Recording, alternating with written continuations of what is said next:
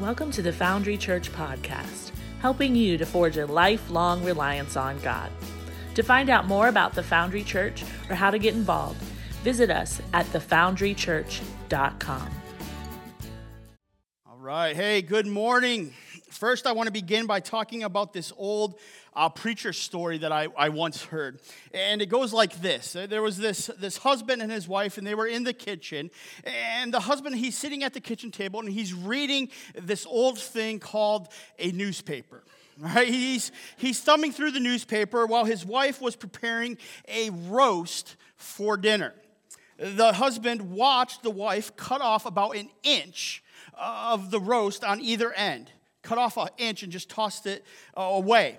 And he asked why she cut off the end, proclaiming that it was a waste of good meat and a waste of money. She said, that's just the way that my mom prepared a roast. She always cut off about an inch from either end and tossed it away. The husband asked, why did your mom cut off the ends of the roast? Well, the wife didn't know. So later, intrigued, she called her mom to find out why she cut off the ends of the roast. Her mom said, because that was the way my mom prepared a roast, but I don't know why she did it. So the original wife's grandma passed away several years earlier, but her grandpa was still living. So she called her grandpa. She said, Grandpa, why did Grandma cut off the ends of the roast when she cooked it? Now, he was silent for a moment as he thought about it. Then he replied, so the roast could fit into the pan. Right? Look, I wonder this all the time. Right? Not why we cut up roast, but I wonder this all the time. Why do we do the things we do? Right? Why do we do the different things that we do? Right? I mean, have you ever stopped to ask, what is the point of cutting the ends off of the roast, or what is the point of whatever activity we're doing, right? You know, every time my wife, Christina, packs for a trip, there's always this, what I would like to call a passionate discussion about her packing strategy, right? No matter where she is going or where we're going together, she's always going to bring a ridiculous amount of clothes and stuff with her. Right? We could be going away for a simple 3 days, and somehow she rolls out of the bedroom with a suitcase the size of our car. And she's saying, I think I got everything. And I reply, you think? Right? You think you got everything? Right? One day, I asked her about her packing strategy. And, men, I don't recommend this, right? I took one for the team, and I asked her that day, why are you packing 20 pairs of pants for a long weekend? Like, why are you packing so many pairs of pants into your suitcase? Right? I only packed 2 pairs of underpants, but yet you got 20 pairs of jeans. I asked her, are you expecting to spill a lot of drinks this weekend? Are you not feeling well, and so you're expecting to have a lot of accidents? Like, is your goal to wear everything that you own in this one weekend? What's the point of all of these clothes? Now, my wife, Christina, she's the smartest person I know, so I'm sure you're expecting a well-thought-out answer with some tips and maybe a few pointers as to the brilliance of her packing strategy. No, right? When I asked her what the point was, right, what the deal was, she looked at me, she rolled her eyes, I might add, and she said this, you don't need to know the point, you just need to carry the bag, right? You don't need to know the point, you just need to carry the bag. Now, she wasn't wrong, but she wasn't very helpful either. All right, she wasn't very helpful. All right, for the last couple of weeks, let's zone in here. For the last couple of weeks, we've been kind of working through a series of sermons that we're calling Follow. Right, we're calling Follow, looking at the Gospels, the first 4 books of the New Testament, and seeing how Jesus calls us to follow Him. Above all else, right? And in it, we've been talking about what it means to follow Jesus. In the first week, we learned this. We learned that being a sinner does not disqualify you from following Jesus. It's a prerequisite. Whoa, right? Right? Then last week, we learned that following Jesus always starts with a little bit of information because God can handle our questions and our doubts, our worries, our concerns. So we just need to take that first step with him. And today, this morning, we're going to ask what I asked Christina when she was packing her entire wardrobe into one carry-on suitcase, or what the husband asked his wife about cutting the ends off the roast, right? We're going to ask, what is the point? Or better yet, right, why should we follow Jesus? Right? Well, what's the reason? What's the purpose? What is the end goal? What is the result? What is the payoff? What is the reward, or what is the promise, if any? Right? If you decided today to surrender your life to Christ, to be a follower of Jesus, to forge your life on God, what would be the point?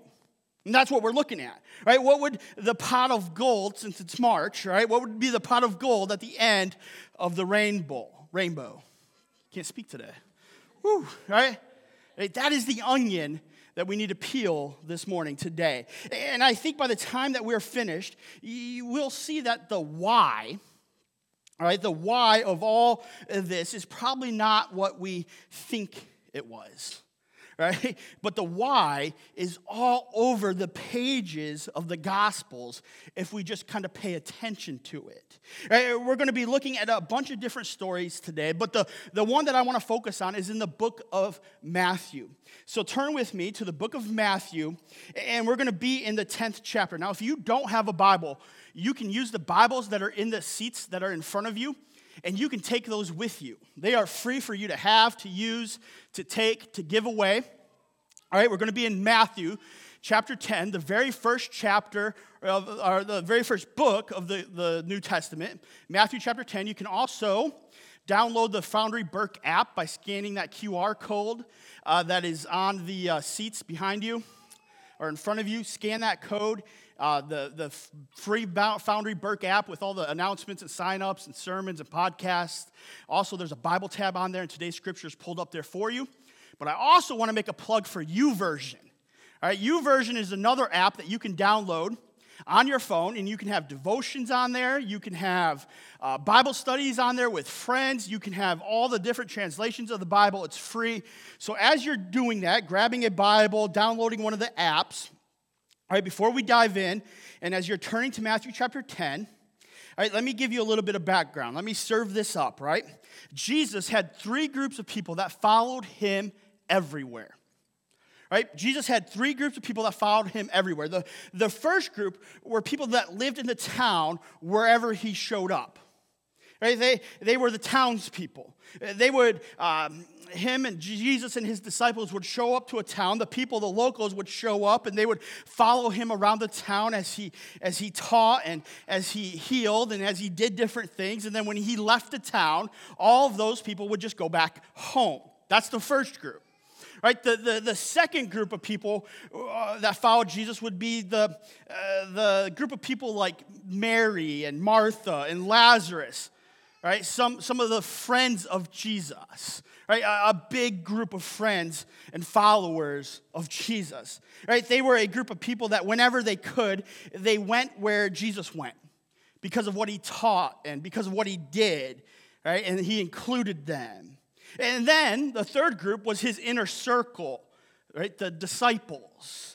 They were his closest followers, his ride or die, his squad, right? And so one day, Jesus gathered a whole bunch of his friends together, and he chose his 12 disciples. Right? These are the famous guys that you probably heard of: Matthew, Peter, Judas, Bartholomew, right? Right? These would be the guys that he would entrust his message and ministry to. And now, in that day and age, this is very common, right? And some of us, we even do this today, don't we? Right? We have a large group of friends, right? Like myself, I have a large group of friends, and then I have my best buds, right? We call ourselves the Horsemen, right? And you do this too, right? You have your friends, and then you have your best friends, your closest friends. You might not be as cool as me and my friends, and you don't have a name, but you can dream too, right? right, Jesus has chosen these 12 men, and he says, now that you're a part of my inner circle, that you're my horsemen, right, let me tell you what we're going to be doing. I'm going to send you out with a message that I have. Right? I'm going to empower you to do the same things that I'm doing. I'm going to empower you to teach in the same way and in the same things that I'm teaching. And he says, here is where you're going to go.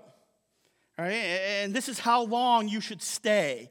And then he says, here's how much money you should take with you. And here's what you should wear. And here's how many changes of clothes to take. Right? He's listing out all of these details, all of these essentials. And he's going through this list. And Matthew's over there. He's writing it down because that's the kind of follower he is. And then Jesus surprises them with what we're about to read in chapter 10. So let's read it together. Matthew chapter 10, verses 16 through 17 is where we're going to start. He simply says, look, I'm sending you out as sheep among wolves. So be as shrewd as snakes and harmless as doves, but beware, for you will be handed over to the courts and will be flogged with whips in the synagogue. All right, keep your finger there. Now, can you imagine their faces, right? Can you imagine the disciples' faces, right? Matthew must have immediately stopped writing. He might have looked up at Jesus and said, okay, excuse me, what now, right? Right, none of them were expecting this. They are really popular right now. That first group of people following them around and that second group of people that are with them, it's growing, right? They're really popular right now. There are thousands of people everywhere Jesus goes, and the closer you are to Jesus, the more popular you are. And suddenly he is saying, no, it's all going to change, right? Jesus says, you're going to be arrested. You're going to be beat up. Right?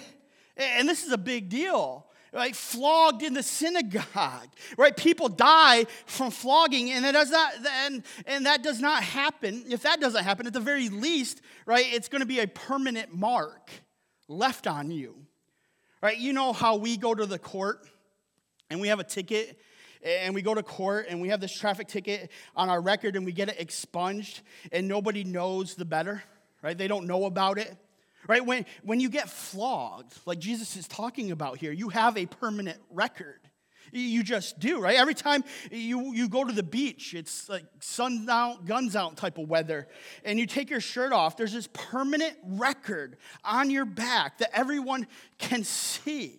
And Jesus is saying, now that you're following me, you get a flogging. Right? The disciples at this point are probably looking around like, I'm not so sure about this.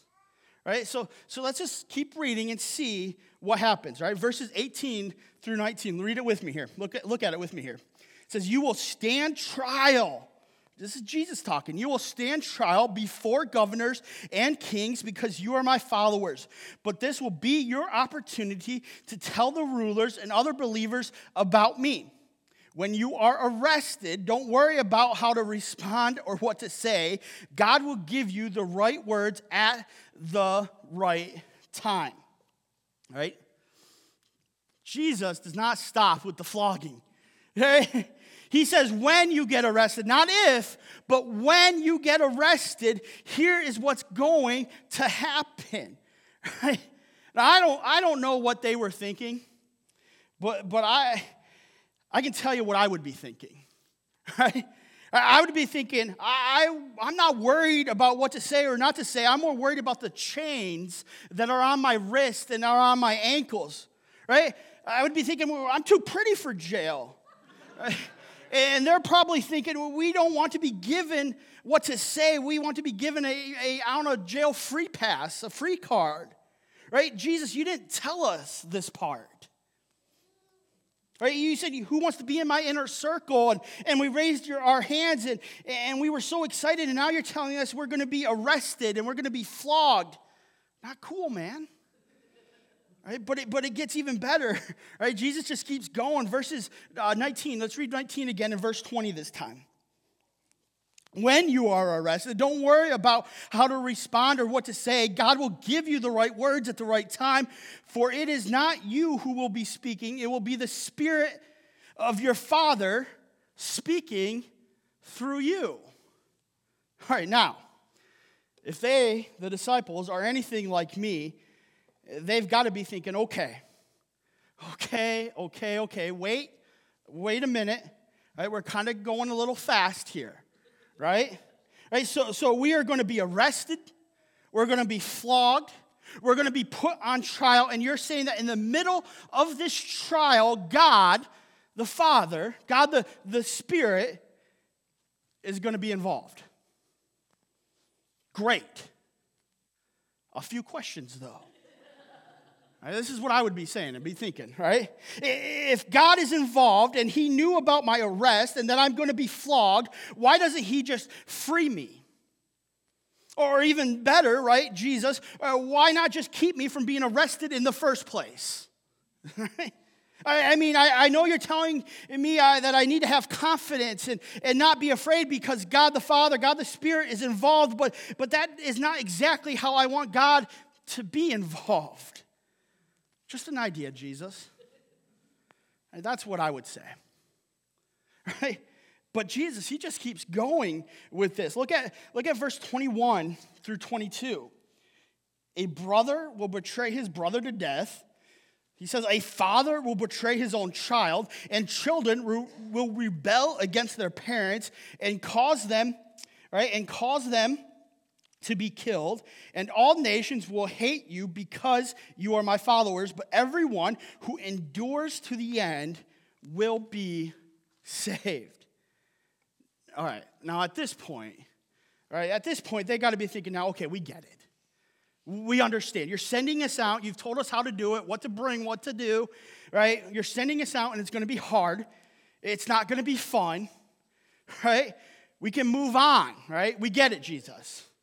But if we keep reading, he just keeps going, right? And you can read it. He just keeps going verse after verse. But then Jesus gets to the end, and he brings us to this strange place that he wants to bring us all to personally, even today, right? He brings us to this tension that we have already wrestled with if you believe in God at all. Right, no matter where you are in that process, like you've already accepted his salvation or you're just trying to figure out who he is, right, this tension that things are not always great, not always perfect when you are following Jesus. Right, that tension. Right, sometimes things are hard, and Jesus is guaranteeing the bad things for his disciples. Right, he's naming them one after another. And if you read the book of Acts, all of these things happen to these men. Right, but he ends this by saying all of this, by saying this. Jump down to verse 28. Don't be afraid of those who want to kill your body. They cannot touch your soul. Fear only God, who can destroy both soul and body in hell. Right? The disciples, they hear this and they're probably looking at him thinking, but Jesus, you said we're going to be arrested. And Jesus is like, yeah, I know. And when you're arrested, do not be afraid. Right? The disciples say, you said we're going to be beaten and we're going to be flogged. Right? And when you're beaten and flogged, do not be afraid, Jesus says. Right? The disciples, they say, we're going to go on trial for our lives, and perhaps everybody's going to turn against us. And Jesus is like, yeah. And in the midst of all that, do not be afraid. Right, Foundry Church. And I want you to lean in and grab a hold of this truth. Right? This is Jesus introducing them, these disciples, and us today to the whole point of this thing. Right?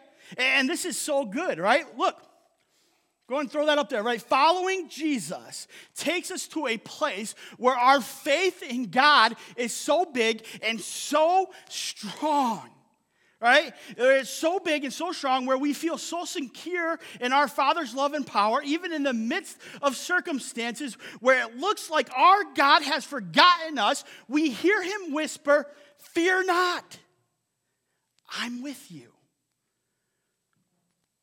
Fear not, I am with you."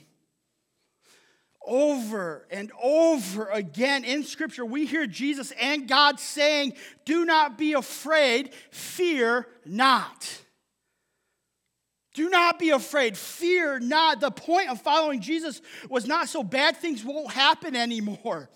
Right? It was not so that we would know exactly what steps to take with every decision of our life in order to achieve success. It was not about hiding out in fear of this world and all that's going on in it. Look, right? Following Jesus always points us to the unexpected. Following Jesus always points us to the unexpected, and that's what we're learning here in this series, right? Following Jesus is never a leisurely stroll down a path at Burklake Park, right? It's an unexpected, a wild journey up and down mountain paths and canyon valleys. It's a crazy ride. Right? Full of ups and downs, hills and valleys. All the while God is whispering to us, "Fear not. I have you right where I want you. You're on my path. Fear not. Don't be afraid." Right? Following Jesus is not a macaroni necklace project, right? It is the hard work of hammering metal to an anvil. And sometimes you hit your stinking thumb and it stinks and it hurts. But sometimes you come out with a beautiful metal piece of art. Sometimes you have to melt it down and you start over again. Because that's what God wants you to do. Whatever it is definitely not expected. And so with the little bit of time that we have left, real quick, I want to take the story that we just read and where it left us off and dispel some of those expected things we think will happen when we follow Jesus. Right? Because again, right, following Jesus always points us to the unexpected. Right? That is why he says our over and over, like, to fear not.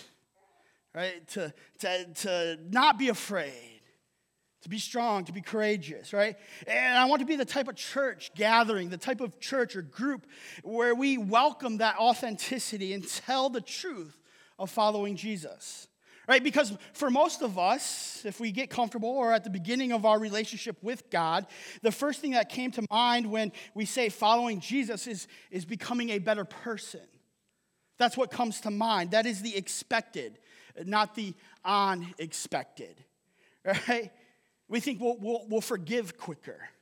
We'll be more generous, more loving, more kind, and we won't worry about some of the things that perhaps worried us in the past. We think Jesus said, "Follow me, and you'll be a better father, a better mother, a better student, a better husband, a better wife, a better fill in the blank," right? Right, but here's the thing. In the verses, in the story that we just read, right, that is not what we hear. Right? Right? We hear about families turning on one another, brothers betraying each other. Right? This is not a Norman Rockwell painting, right, that we're looking at here. So here's the thing about following Jesus, the unexpected thing, the first unexpected thing, right? It's not about becoming a better person, but living in the presence of a bigger God. Not about becoming a better person, but living in the presence of a bigger God. Right? Jesus had pulled together his closest followers, and they were some pretty rough people. And he looks at each of them in the eye, and he says, "If you listen to me, you'll be the best tax collector there ever was. Right? You'll be the best son who ever had parents if you listen to me. Right? If you follow me, well, watch out, fishermen. These guys are going to catch all the fish and start a company called Chicken of the Sea, and the rest will be history." He doesn't do that, does he? Not at all, right? Right? Jesus pulls together his closest followers in a huddle, and he says, follow me, and God will be with you. Fear not, because you're going to go to some deep and heavy places, because I have an important task for you. Right? Your problems are going to be big, but God will be with you. Fear not. Now, Thursday nights, for the last couple Thursdays and the remaining Thursdays leading up to Maundy Thursday, our worship service here at the church that we're having the Thursday before Easter, we've been meeting together.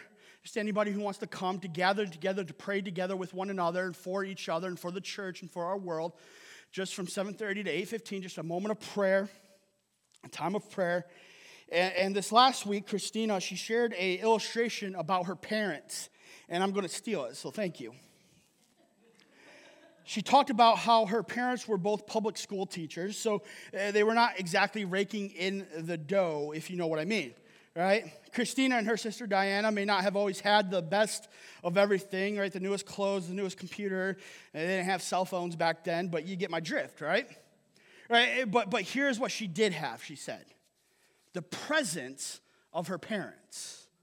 The presence of her parents. And I can say that about my mom and dad as well. I had their presence, right? I cannot tell you what I got for Christmas my junior year of high school. But I do remember my dad driving me to a wrestling tournament and then driving all night, and I mean all night, to get me back to church on Sunday morning, where he had to stand up and preach 3 services, where I could go take a nap after the first one, right? Right? Not because he had to be there, right? But because he wanted me to be there. Right? And if he could not get me back to church by 9 o'clock on Sunday morning, he made the hard and the right call of having me miss the tournament and to be in church worshiping. And he would model to me how to worship even when I didn't feel like it, because I was mad at my mom and dad for not letting me go to the wrestling tournament. He was there, right? Right? He was there, and Christina's parents were there, and that is what God is saying to his followers. You may not always have the nicest things, or you may not be doing what you think you're going to be doing. Right? You're not always going to be a fisherman, right? Fishing for fish. You're going to be a fisherman for men, like we talked about a couple weeks ago. Right? You may not be doing whatever you want. You may not always be experiencing the best there is, but I will be there, he says. Fear not. That's what he's saying. He says, you may be in prison. Getting flogged, getting beat. You might be a little unpopular at school or unpopular in your mom's group or not promoted at work, but I'm bigger than all of that. I am with you. Fear not. A life forged on me is your best life. That's what he's saying. Because it is a life that is connected with me, a relationship with me. Now listen, don't get me wrong here, right? Because I can guarantee that you will be a better friend, a better wife, father, person in general if you follow Jesus. But that's not the point, right? The point is that we are in the presence of the God of the universe. That's the point. And the only reason that we become better is because we are in the presence of the best that there ever was. So that's the first unexpected thing, right? Not becoming a better person, but living in the presence of a bigger God. And we can fear not when we go with him on mission into the world. Now, the other thing, the second thing, let me set it up like this, right? In the story that we read, Jesus is sitting with his closest friends, right? And he does not mention heaven. Right? He doesn't mention heaven except when describing their Father God in heaven. And in this, it's not just in this story, right? When we read the Gospels, Matthew, Mark, Luke, and John, right? We don't find Jesus saying, follow me so you can go to heaven. All right, we don't see that. In fact, there's almost nowhere where Jesus talks about going to heaven. He talks about the kingdom of God and the kingdom of heaven. But clearly, when you read Matthew, Mark, Luke, and John, the theme of his ministry, the theme of follow me, had nothing to do with where we spend eternity. In fact, right, there's this really strange story that you might be familiar with where he talks to this one guy who was not a follower of Jesus, and he basically promises him heaven. Right? Do you remember this, right? Jesus was crucified, and there's this guy next to him on another cross being crucified himself, and Jesus turns to him and says, "Today I'll be with you in paradise." And this guy had no opportunity to follow Jesus, none. Right? In fact, he admitted that he deserved to be crucified, which is almost unbelievable. Right? That someone would say, I deserve to be punished in this manner. Right? He was so bad, and he did not follow Jesus one minute of his life, but somehow there at the very, very, very end, he recognizes who Jesus is, and Jesus says, hey, today you're going to be with me in paradise. And what it means, and this may make us a little uncomfortable or it may set us free, right? It basically means that you can live your life any way that you want, and if at the last minute, and I mean at the very last minute, you say, I believe in Jesus, yes I do, I believe in Jesus, how about you? And you're dunked, right? You're dunked in the water with a preacher in a robe, and you come out and there's this choir singing, now I've decided to follow Jesus. There's a chance that you're going to be in paradise. Right? I mean, this guy did nothing good, and Jesus said, hey, today you'll be with me in paradise. So here's the truth, a second unexpected truth of following Jesus. Following Jesus is not an equation for heaven tomorrow, but a confidence in today. All right, let me explain this, guys. This is hard, right? Following Jesus is not an equation for heaven tomorrow, but a confidence in today. When Jesus is talking to his disciples about what they will go through, he does not mention the good stuff that heaven will bring, right? He doesn't say, do this, do these things, suffer these things, do X, Y, and Z, do this hard stuff, and then you'll be with me in heaven. He doesn't say that, right? That's not how God works, right? Following Jesus is not a math equation, right? Which, thank God, the Lord God Almighty, right? Because we would be in a lot of trouble if it were, or at least I would be.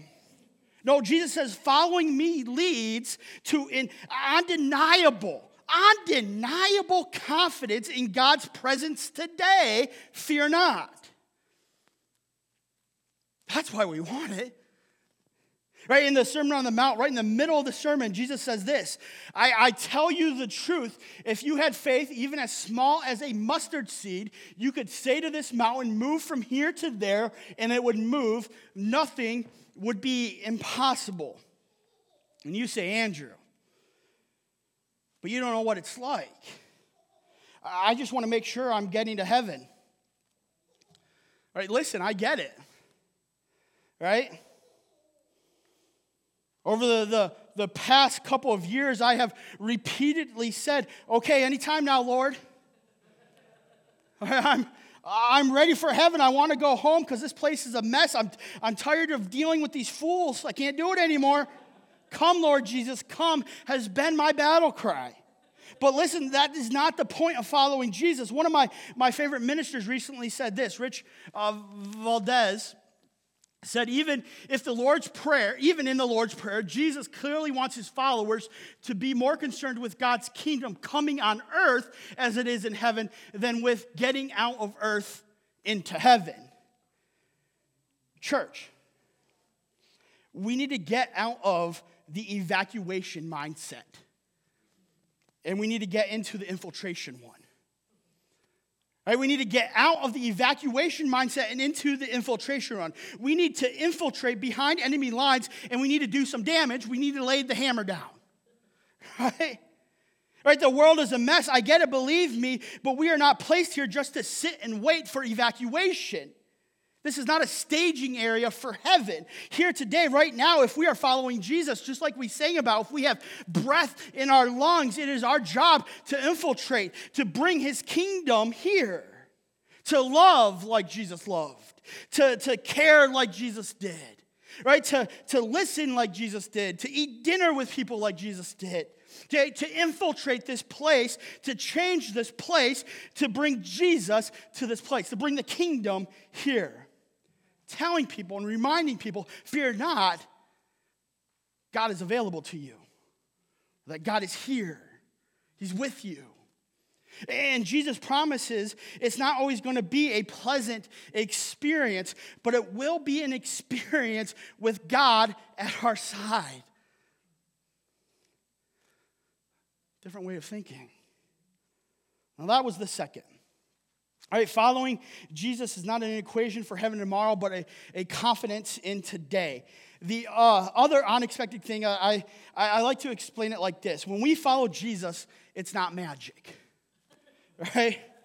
Now you'd be thinking, well, duh, I know this. I didn't even read Harry Potter.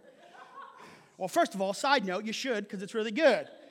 All right, but here is what I'm talking about. Anytime somebody says, if you do these three things, you can always expect this outcome, all right? Or, you know, if you pray this prayer, if you touch this cross, if you repeat after me, if you do this kind of thing, if you memorize this thing, right? If you pray a certain way, hold your mouth a certain way, I guarantee you that God is going to do something for you. That's not Christianity, right? That is not following Jesus. That's magic. Magic is you do something a certain way all the time, and certain results happen because of that.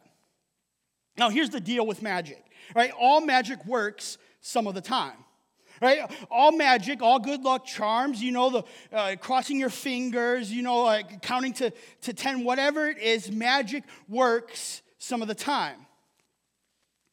And unfortunately, for some of us, we were raised in a Christian environment where magic thinking got mixed in with Jesus thinking. And next thing we know is that we're trying to do things a certain way to get God to bless us, to get God to give us a charmed and lucky life. A life with nothing to fear or with nothing to worry about. But Jesus literally lists out all the things that are coming in the way of the disciples if they follow him. And there's a lot to be afraid of. So here's the third unexpected truth, right? Following Jesus is not about magic, right? But a faith that overwhelms fear. Right? Following Jesus is not magic, but a faith that overwhelms fear. Man, that's what we're talking about, right? Right, one day Jesus, he's with his disciples. They're in a boat in the Sea of Galilee. Jesus, he's asleep in the boat, and this storm blows in through the valley because the sea is surrounded by these high mountains, and this storm, it just comes in hard and fast. Now, 4 of these guys in the boat, they're fishermen, so you would think that this would be no big deal, but they're freaking out, right? They're losing their minds, right? They're going crazy, so they decide to wake up Jesus, and in the Greek, it's really funny because Peter actually says to Jesus, "Help!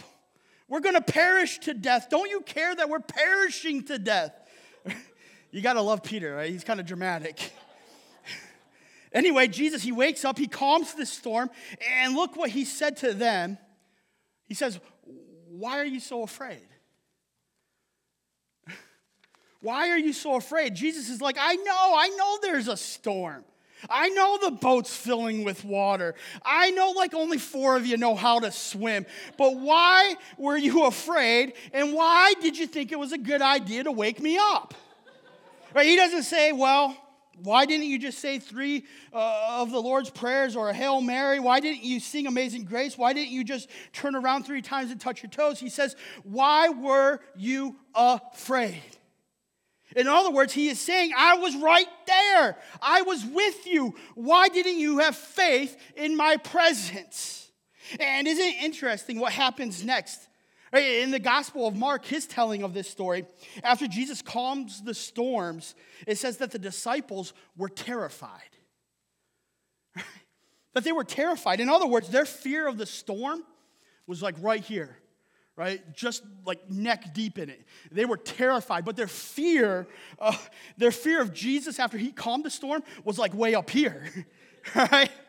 Like, whoa, right? Suddenly, they got a picture of what it means to fear the one that can control the destiny of the soul and refuse to fear anyone or anybody or anything that can only do harm to your body, like we read about in Matthew.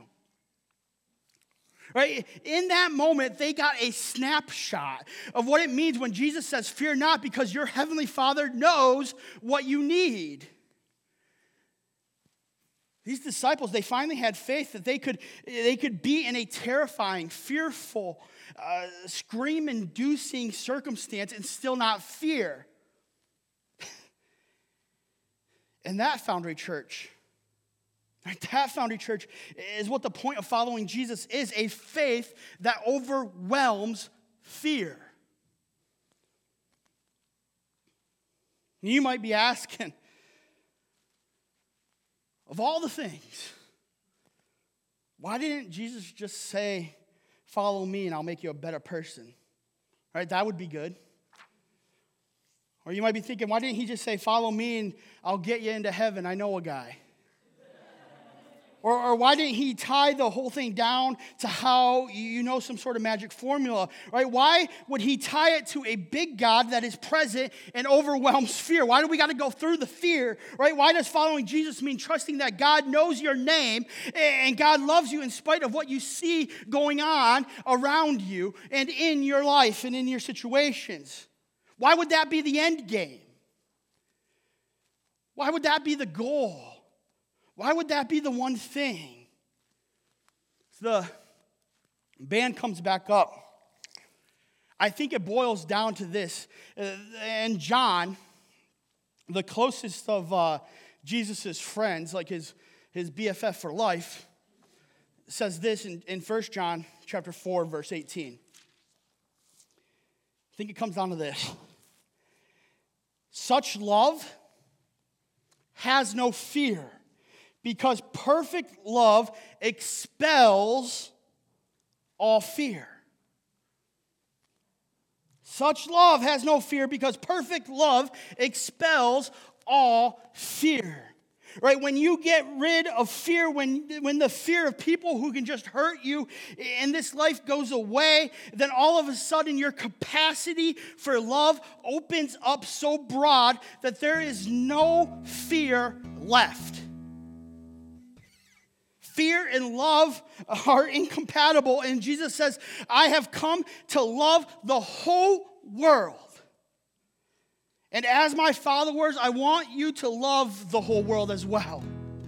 Right? And the only way to love the whole world is to get rid of the fear of man and to get rid of the fear of people and the things that could hurt you in this life. So Jesus says, follow me, and I'm going to teach you not to be afraid, even when it seems there's so much to fear. Trouble, hardship, persecution, famine, nakedness, and danger of the sword are things he lists. But we can just keep going. Joblessness, prodigal children, diminishing health, right? Unfaithful spouses or dishonest bosses, Republicans in the House, Democrats in the Senate, war, Russia, China, whatever it is, he's saying, fear not. Bills, money, next steps, sending our children off to school, whatever. Fear not. Fear not. Now, I know what some of you are thinking, and that's okay. It's okay. You're thinking, Andrew, I would love to think there is a faith so big that it overwhelms my fear, but I'm not there yet. Hey, me neither. I'm the biggest wimp out there. Right? I fear and worry all the time. And that's why Jesus did not say, hey, lesson number 1, go apply this and we're done. Right? Right? No, instead, he invites us to follow him and try day after day to fear not. Every day, our faith begins to grow. And as we forge our lifelong reliance on God and expand and get broader, and and things we never thought we were able to manage or would be able to manage in our life are manageable now because we're not alone. See, that is the difference maker. When we follow Jesus, no matter where we are on that spectrum, just taking the first steps and figuring out who he is, or saying, you know what, I've been following Jesus for 30 years, I'm a little complacent, I need to get a little uncomfortable like we've talked about, be a little inconvenienced, and I need to do something more. Wherever we are in that process, when we follow Jesus, we have faith that overwhelms fear. We have that available to us, not because of our own strength, but because of God who we are following. Because of the God that we're forging our life on from top to the bottom. Look, right? Look at this. The crucial factor in our fearless faith is not our power, but in the presence of our God. Let's worship him. Let's stand and continue to sing praises and honor his holy name.